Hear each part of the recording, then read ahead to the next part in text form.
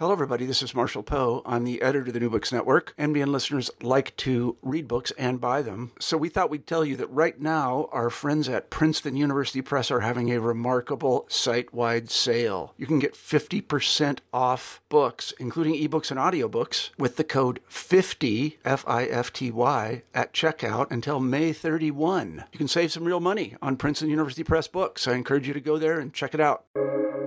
Welcome to the New Books Network.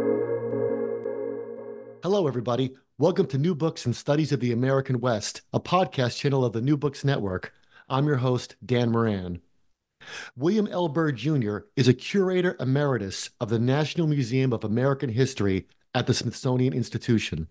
And I'm delighted to be with him here today to talk about his new book, In the Arms of Saguaros, Iconography of the Giant Cactus, published by the University of Arizona Press. I've read the book. It's fascinating, and it's also beautifully illustrated. In the book, William Byrd explains how the saguaro cactus became a beloved icon and a meme for the American West that we now take for granted in art and interior design and advertising and film. And I'm very much looking forward to our conversation about this. So welcome to the show, William. Thanks, Dan. So let's start with the obvious question I imagine you were asked. It was one that people asked me when I told them what I was reading. Why a book about a cactus, and actually a book about one species of cactus? Well, the book is about how the saguaro became the thing that you think about when you think about the American West. And so the story starts with botanical exploration and discovery and the role that the plant, continues to play as an icon of the West. Um, I mean, and by iconography, I mean the pictures that you've been carrying around in your head, since you were a little kid, and that you can add to anywhere, anytime, and even subtract things. And when I began this project, I would ask people, "Where do you get your ideas about, this particular cactus?" And someone would say, "Well, I could tell how old they were." They would say the Roadrunner, the lunchbox I carried, that sort of thing. I mean, we've all seen them, almost to the point that it's almost like a kind of a literal wallpaper in the current moment in which we are now, when viral images are just all around us. But there was a time when there was a conscious, strategy that was adopted by tourism and travel people in the Southwest to, turn this thing into a symbol and into an icon. That's great, because ever since I read the book, there's a thing in psychology, I forgot what it's called, where I've started to see saguaros even more often popping up on things. Like it seems like they're everywhere now. Let's take a step back. What Most exactly? often where they shouldn't actually be. Yes, exactly. Which is also part of the book, right? Let's take a step back. What is a saguaro, and where are they found? The saguaro is a columnar cactus with spines. It has a super long lifespan, anywhere from 150 to 200 years. They all start out as columns or columnar plants. And when they get to be a certain age, say between, well, people think about this differently, around 50 years old, they potentially can grow arms. They begin to grow arms. And that's the icon. In fact, I'm looking at something now that it's like a pillow across the room in my house. Uh, and they typically have, two, three, four. I mean, they can have nine. They can have multiple arms, and they have this a kind of a peculiar anthropomorphic quality. And Yeah. when you see them for real, in the desert, not in a hothouse or a botanical garden, uh, the impression is one of, they're almost waving at you. They have that kind of a human quality to them. But that's what they are. And every, May, June, they flower and fruit. And the fruit is the kind of the life-saving or life-giving element of the Sonoran Desert, which enabled people to survive for, years with the fruit of this plant, which could also be made into a wine. But it's typically something that can be, processed and rolled out and preserved. So that's basically what it is. And they're found primarily in Arizona and in like northwest Mexico and a little bit in California, right? Yeah, that's correct. The habitat stretches, well, it's exclusively in the Sonoran Desert, which about two-thirds of it is in Mexico and a third of it is in Arizona. But the habitat is almost 50-50 in Arizona and Mexico, maybe a little more. It goes all the way down to Guaymas and as far north in Arizona as Kingman.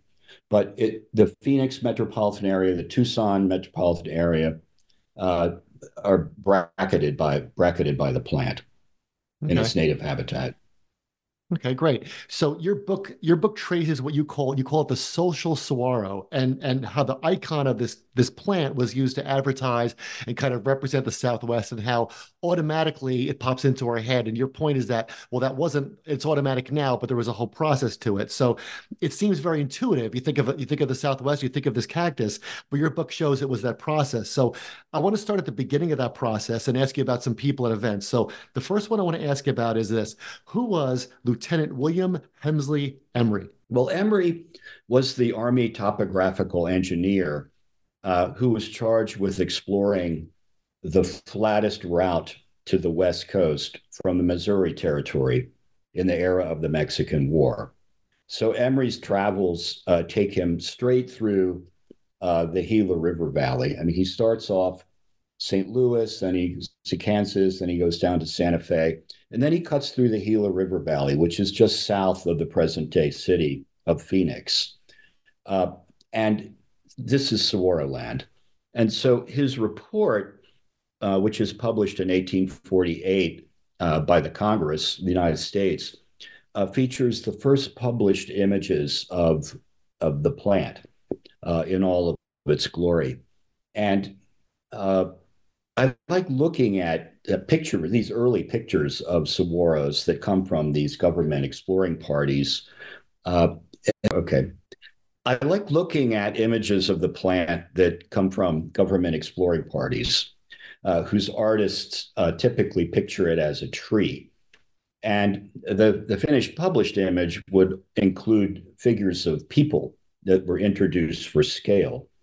And however, the figures of people were often reduced in proportion to the plant, which made the plants appear to be even more massive and dramatic as scientific discoveries.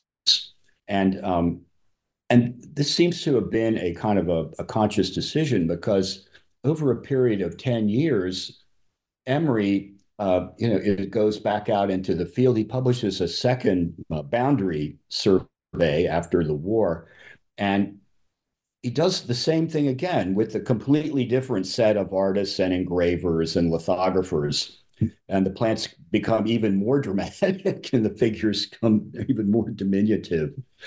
Um, but it really didn't matter at the time because, I mean, he got out of it what he wanted. This is, scientific drama in the West at large. And it really probably didn't really even matter because a lot of people hadn't really seen the plants. And it didn't really become an issue until more people had seen them when you could clearly look and, oh, that's not right. So that's 1848, and you point out in the book how quickly the saguaro was transplanted for use in like World's Fairs and collectors' greenhouses and cactus clubs. And this was something that was all brand new to me that I thought was fascinating. Can you talk about what you call the cactus craze that took hold near like the end of the 19th century?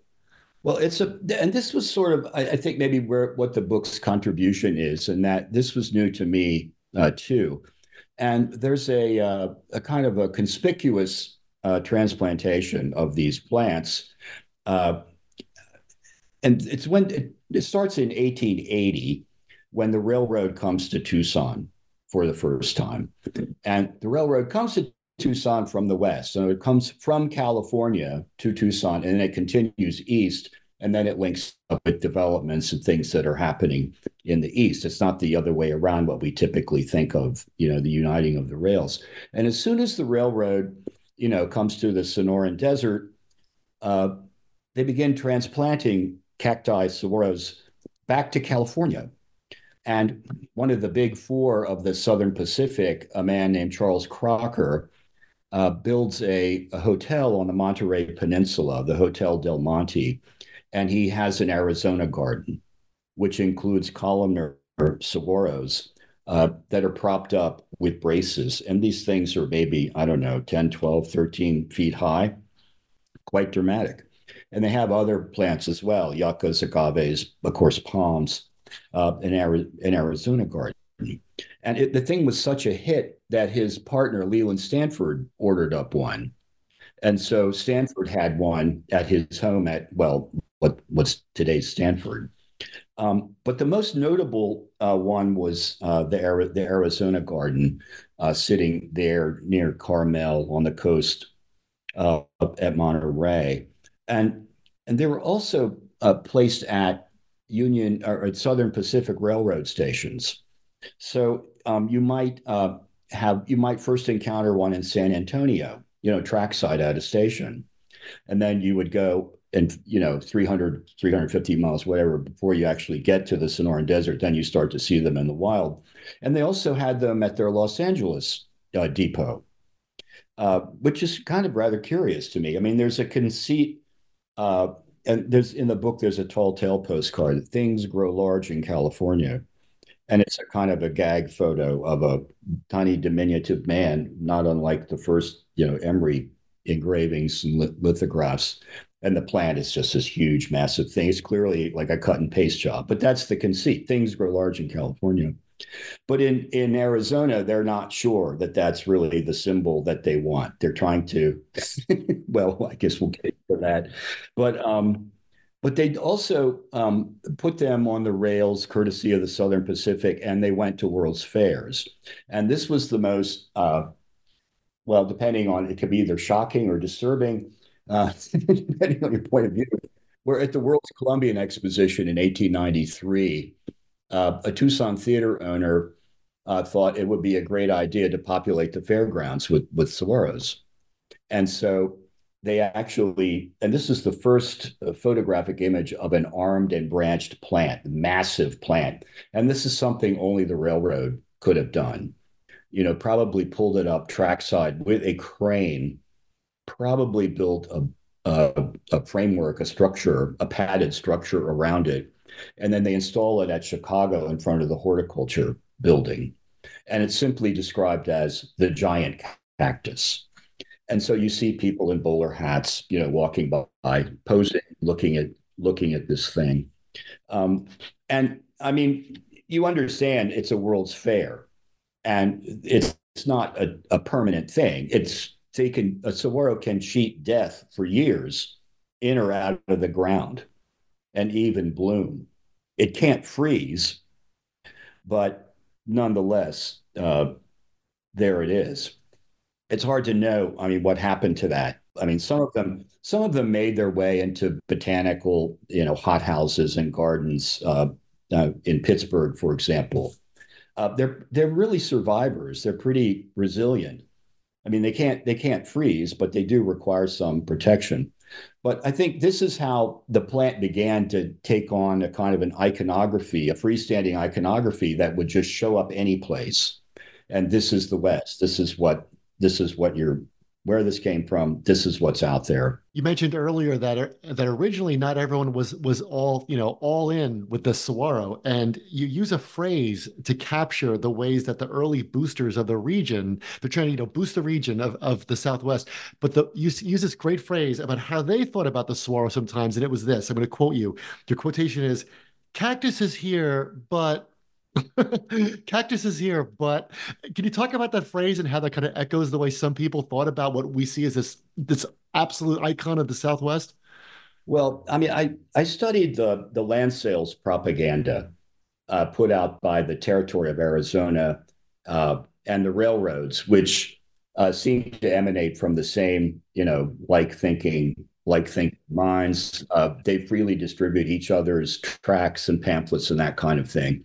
And these things are legion, and because you can download them, easily now on the internet, you can search them pretty quickly for the word cactus or any one of the various spellings of the word saguaro, and you can see which ones don't even mention a cactus. Does it strike you as odd? and which one, and when they do, how do they describe it for their would-be audience of investors and immigrants? Um, so that's it's here, but it's obviously there. How can you escape its sight from being there? But it might not be what you wanted to see if you're planning on developing a citrus grove or an alfalfa field, or I mean, there's a picture in the book of an alfalfa field, and they didn't even bother to take the plants down. They're just like farming around them. To me, that is the biggest. It's so incongruous. I mean, that's what's incongruous. Yeah. You know, Also, that it was brought, like you say, to the World's Fair as the giant cactus, and it was kind of billed as almost like this botanical King Kong, this wonder of the right? world. But then where the things actually live, it's like, yeah, we'll just go around them. Well, but one of the fair. Well, this is really. I mean, to this point in my research and writing, these are just anecdotal. There was a fair visitor from the Arizona territory who really worked himself up and took exception to seeing these plants at the fair because, in the way he put it in a little letter that he wrote to the papers at the time, that the state or the territory had missed the opportunity to show off, what the icon should be, which would be a statue of abundance with a capital A, with a horn of plenty in each hand instead of the withered cactus stalk, presumably demonstrating the poverty of the soil, this kind of thing. I mean, they actually would say that, and so, I mean, that's what cactus is here, but, that's what that is. That's the but. Your book is filled with people for whom the cactus engenders, or provokes very strong emotions. So I want to ask you about the names of some of these folks as we go forward in time, and ask you to talk to our listeners about them. So the first is, tell everyone, who was Harold Bell Wright? Harold Bell Wright was a romantic novelist. He's largely forgotten today, but he, in his time, the 19 teens and 20s, he was a preacher, a minister from the Midwest, and he wrote a couple of sermons, like almost a serial installment, and his parishioners begged him to publish them, and these became, major, successful novels, and he became rich. And moreover, he became a Hollywood filmmaker, turning his novels into pictures. And maybe the names are a little more familiar: Barbara Worth, or the Mine with the Iron Door. And he usually would go to a place and live in it, and in a matter of a year or two would start to write something about the place and use that as a setting. And he had chronic lung issues, and he moved from Southern California to Tucson, where he worked in the sun. He lived in the sun. He moved way out of town to what would later become a guest ranch. He made a work table where he could write sitting in the sun, but the writing surface would actually be shaded. And so he got better, he got well, and he ended up writing an American magazine article entitled "Why I Did Not Die."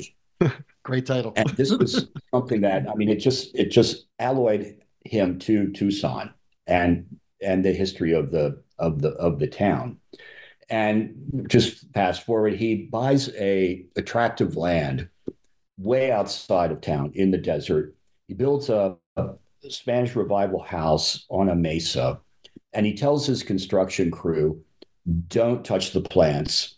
He has them landscape the driveway up to the mesa with electric lights and native plants. And when it was done, it set off a land rush among people who had also come west, many of them for their health, and also local Tucsonans who came out and said, this is really beautiful. Well, I mean, it had been there the whole time.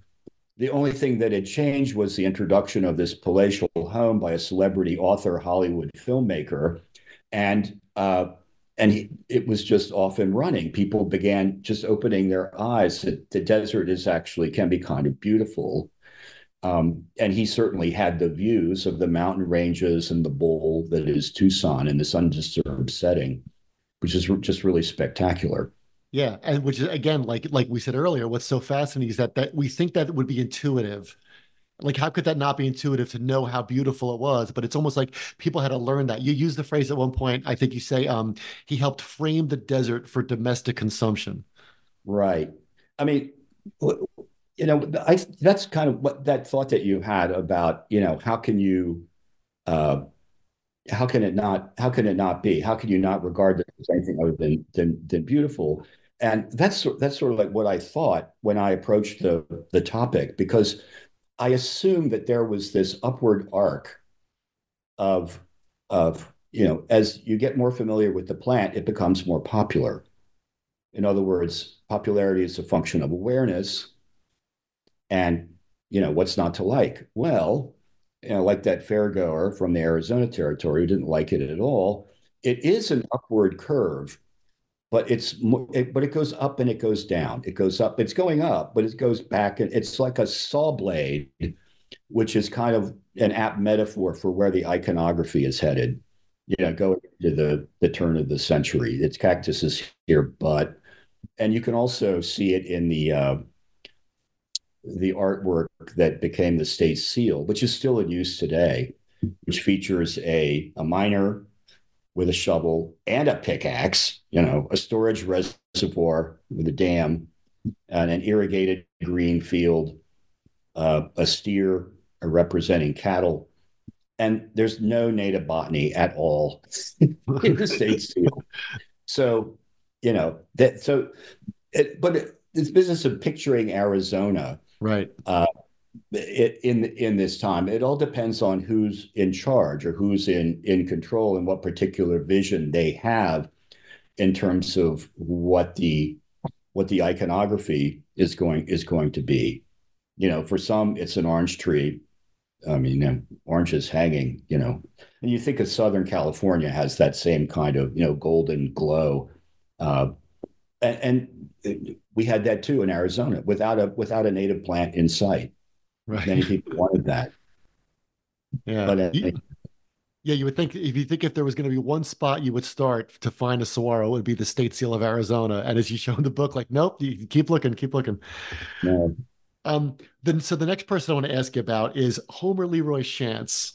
Yeah, Professor Shantz is an interesting figure. He's a botanist, and a photographer, and he becomes the university president in 1928, and he has a pretty good tenure to that 1936. So 28 to 36 are his years, uh, with the stock market crash and then the depression, and the saguaro forest that would be to the east of Wright's property, which is today's current Saguaro National Park, Saguaro East, um, would have been accessible to him and to others who would go out there. And when you joined the faculty of the university or you came to Tucson as a person of means, you were often taken to this tract of saguaros, these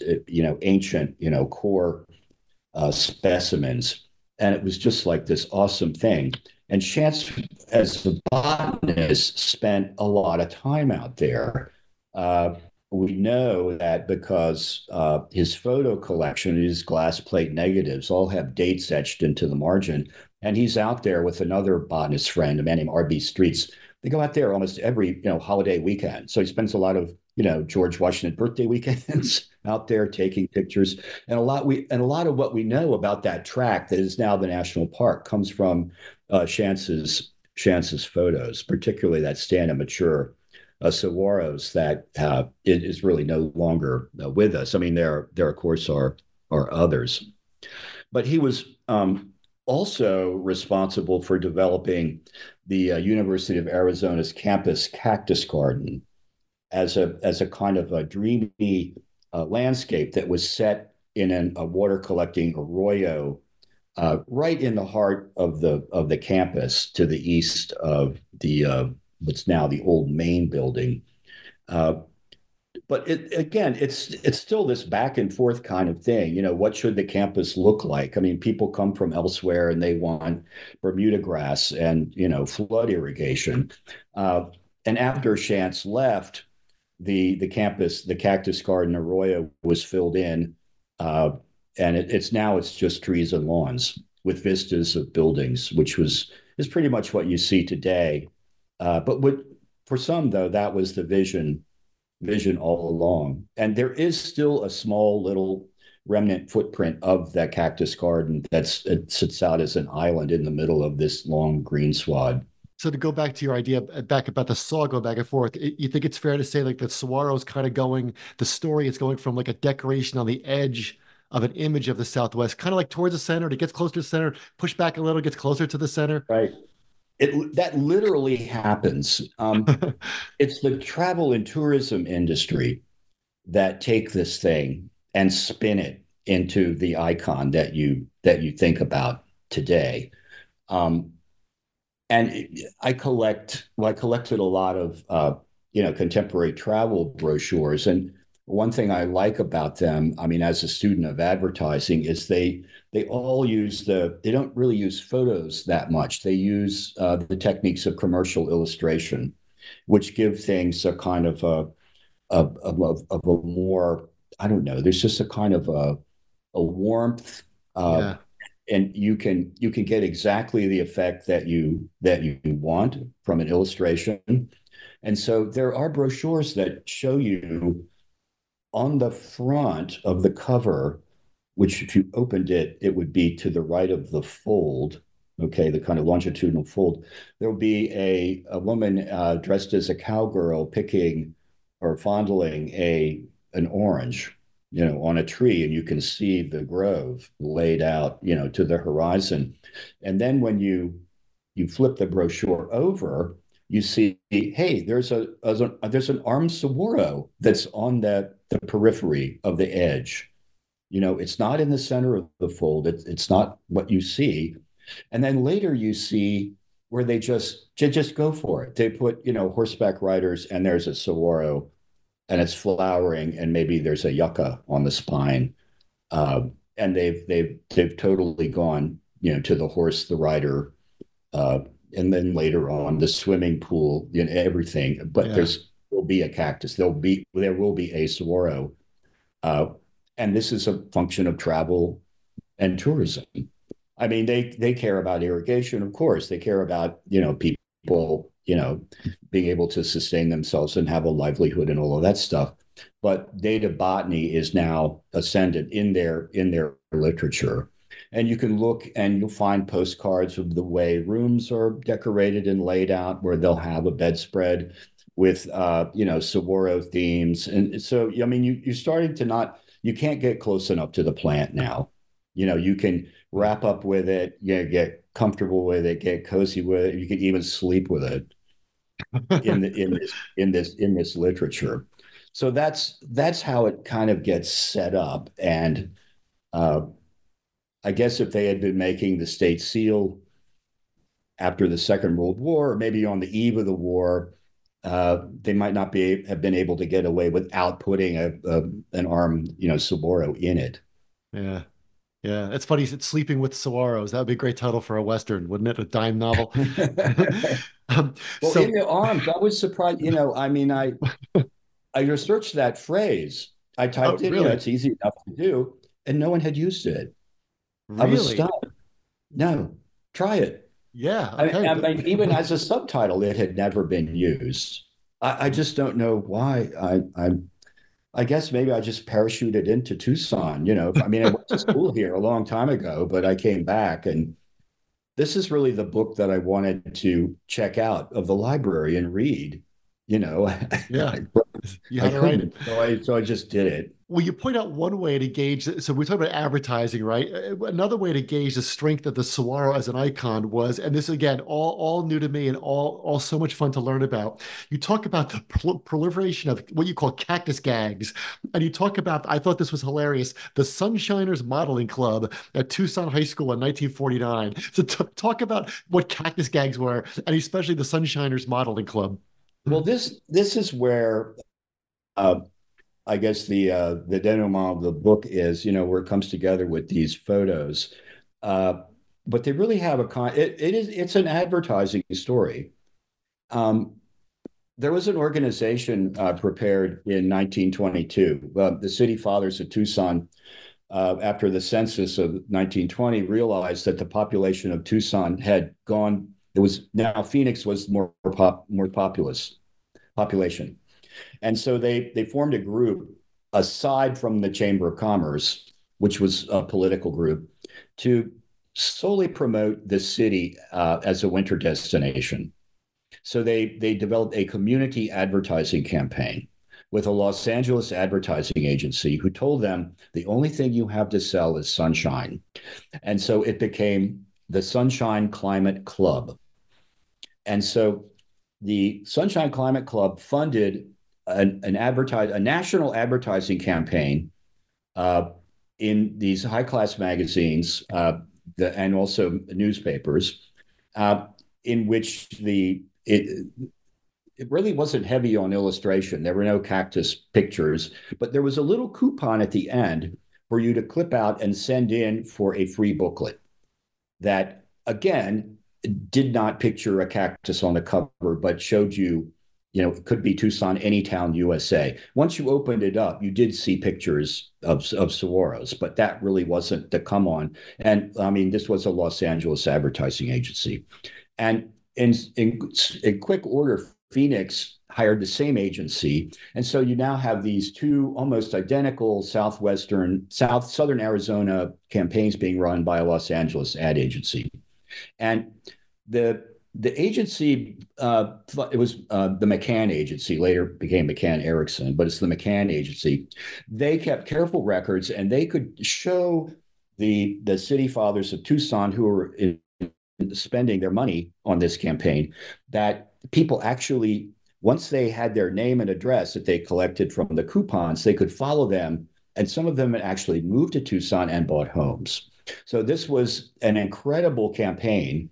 But in the Depression, it began to drop off, and people in town were reluctant to fund it, and they began to drop out. So at the end of the 30s, a couple of men get together and they decide that they could do a good job of taking what we will now call viral photographs that would recommend themselves to the nation's editors and newspapers that they could place for free.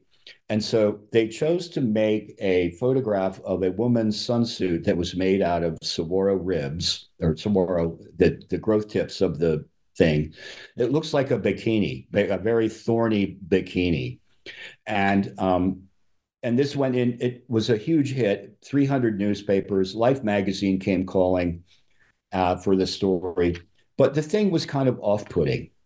And it became apparent to them that they liked the idea of not paying for advertising. They enjoyed, cutting up plant parts and all that stuff. But it was easier to pose models, scantily clad models, young high school students sitting on the plants or leaning on them, or barefoot and with pads and all that sort of thing. And they didn't use the word viral. They called them gag photos, cactus gags. And so this was how they began to promote the Southwest, with these bathing suit models posed on the arms, literally in the arms of saguaros. And that was kind of how I started out, because I saw one of these magazine covers from 1950. It's in black and white, and I picked it up and I looked at it and go, wow, the woman, she's folding her arms and she's on the arm. Her folded arms are on the arm that should have spines, but the spines had worn off. Maybe it suffered from loads of attention. It's hard to know, but it's something that even if you don't understand what the plant is, you cannot not look at it. You keep turning back and looking at it. So that kind of pose, it did its job. But I think it's also a turning point where people, they're starting to understand the environmental consequences of the desert in the way that it's framed up. When you introduce people into it, it becomes a social thing, a social occasion. So that's what where the idea of the social saguaro comes from, and it's usually in the company of freshly starched Western wear, swimming pools, bathing suits, chuck wagons, and sometimes campfires, and sometimes they're all in the same picture. Yeah, they are. You point out that those gag photos and the Sunshine Modeling Club, you say, that was the beginning when people started to appreciate, and I love this phrase, the fragility of nature's sharpest curves. Right. That, yes. Yeah, Yeah. so well said. So I have to emphasize, I want to change tack for a second and emphasize to our listeners that this is a physically beautiful book. This book is a beautiful object in its own right. There are color pictures on every page. They're really key to the text so well. It was such a nice feeling to read it, and then figure seven, figure eight, and you flip around, you see what you're talking about. I felt like I was in a museum of saguaros, of the saguaro museum with you, and you were kind of like walking me through and say, okay, now take a look at this, and here's what this means. So I want to ask you about the way you collated all these images, and I know some of these when I looked at the credits are from your own collections, right? So was was going through the images how you learned about the saguaro and what you wanted to write about, or did you have a lot of it written and then you kind of found images to support that? Like, were you inductive or deductive in your Saguaro narrative? Gee, inductive and deductive. Well, I was trained as a historian, but I worked in a museum. And so everything there was from the object out. I mean, you had to take a lesson from the art historians, really. I mean, I worked at the National Museum of American History, and most of my projects began with something interesting to look at. And then, what is that story? I mean, just to give you, I guess, a more relatable example, I once curated an exhibit. It was American television, and the last thing you saw was a wall of metal embossed lunchboxes, kids' character lunchboxes, and the label in the middle, was like, well, you've seen, television, you've seen all this, but in the end, television, it's the pictures in your head. Okay, now I could miss with that label. You can agree with that. You can disagree with that. But at least you saw something interesting to look at. That might beg another question, but that was the question, or that was the statement that I wished to make. It's the pictures in your head. So there's kind of a link between that and like all of my projects. I mean, I began this one, probably just didn't even think about it as a book until maybe, I don't know, 5, 6 years ago. But I found the magazine I was describing with the Western wear model, the guest ranch model with her arms folded in a sword. I mean, she's literally framed by the plant. And that I got the title from that, I got the subtitle. I mean, that was set me off. And then uh, it turns out that the Arizona Historical Society here, the Tucson branch, has the records of the Sunshine Climate Club from the 20s. It went up into the 60s, and there are hundreds of those photos that they took. They might have used them all. They couldn't have used them all.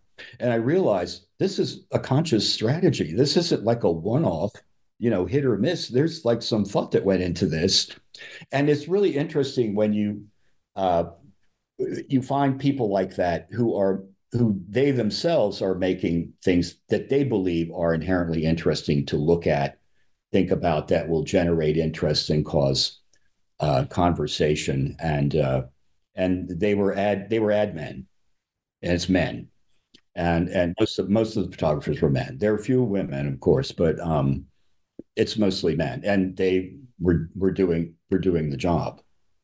So it is like a small exhibit. What's object? It's definitely object out. I mean, I try not to write. I mean, I don't know. I could go on, but It's all good. It's interesting. I was going to say you talked about ad men, which of course half the time I read the book I thought of Mad Men and Don Draper and his staff. How are we going to sell and market the desert? And at one point it occurred to me that well, the success of that campaign and what they did with the Saguaro is I'm proof of that because I'm sitting in New Jersey right now. And all of my images of Arizona are from films and but Wile E. Coyote and the things I've seen in your book. So it's kind of like I'm proof that they're like, yeah, we got that guy. So let's go to our present day. You say towards the end of your book, you say that the saguaro is now having a moment, and you look at our present moment. So how would you describe the moment that the saguaro is having? Well, again, it enjoys success as part of this toolkit of symbols and memorable associations of pictures, images, and things that you carry around in your head. And again, but and we talked about it, before. I mean, the Western wear, the horseback rides, the campfires, the cookouts, the swimming pools, the bathing suits. It's part of this toolkit, this package that had been developed, and it's basically a vocabulary of kind of the fun in the sun sales, the fun in the sun sales message that took root, in the Southwest, but then it also expanded out into the popular imagination onto the American roadside. And this, there's a creative uh, habitat of, neon signs. It's on placemats in Texas. It's on road maps, cartoons. Uh, and though this commercial habitat is completely imaginary, it's still very powerful. In fact, it may be more powerful. It overpowers the actual habitat itself. And this is pretty much where we are today in fashion and art. So, So that's our moment, right? I also did a little research on my own when I knew I was going to speak to you to see, well, how much of a big deal is the cactus craze now all over the country? Because you mentioned like Leland Stanford and the Arizona gardens, and this was all news to me. How zealous collectors are today, and how it's become something like comic books or baseball cards or works of art where you go on these websites and you can order cacti from all over the world shipped to your door, and people are still trying to recreate these gardens no matter where they live. yeah, I mean, there's something, to me, it's kind of oddly transforming. And even the smallest plant can suggest a larger plant. I mean, in the late 19th century, plants, saguaros were being sold, little tiny, diminutive things, and the people who were selling them were criticized because what's the likelihood that that's ever going to achieve, you know, maturity within your lifetime? Probably not. But yet, among a certain class of people, it was a kind of a conspicuous, consumption or conspicuous transplantation kind of thing. Uh, but today, you can have, something on your windowsill that can evoke uh, a memory and an image and a picture that you paint for yourself, or that it paints for you. And I think that that's a very transportable and a pleasant kind of thing to have an association. But it's more tough with a saguaro because it has to be grown from a seed. It cannot be grown from a cutting. I mean, many people don't know that most of the articulated plants that you see are made that way so that they can drop off or be carried off on an animal coat or something and drop somewhere. And whenever they make contact with the ground or it gets dark, uh, they can just completely regenerate themselves from a cutting. But that's impossible with a saguaro, which I think keeps it that special thing. And oftentimes in decorator magazines and things, you'll see there's a kind of a Peruvian a columnar Sirius. Well, Sirius is like a column torch, and they'll trim it into the shape of a saguaro. So it has. You're still seeing this thing, this ersatz thing in the corner, propped up in the corner with little arms coming out of it. It's really trying, but you just look at that. If you know what you're looking at, you go, decor.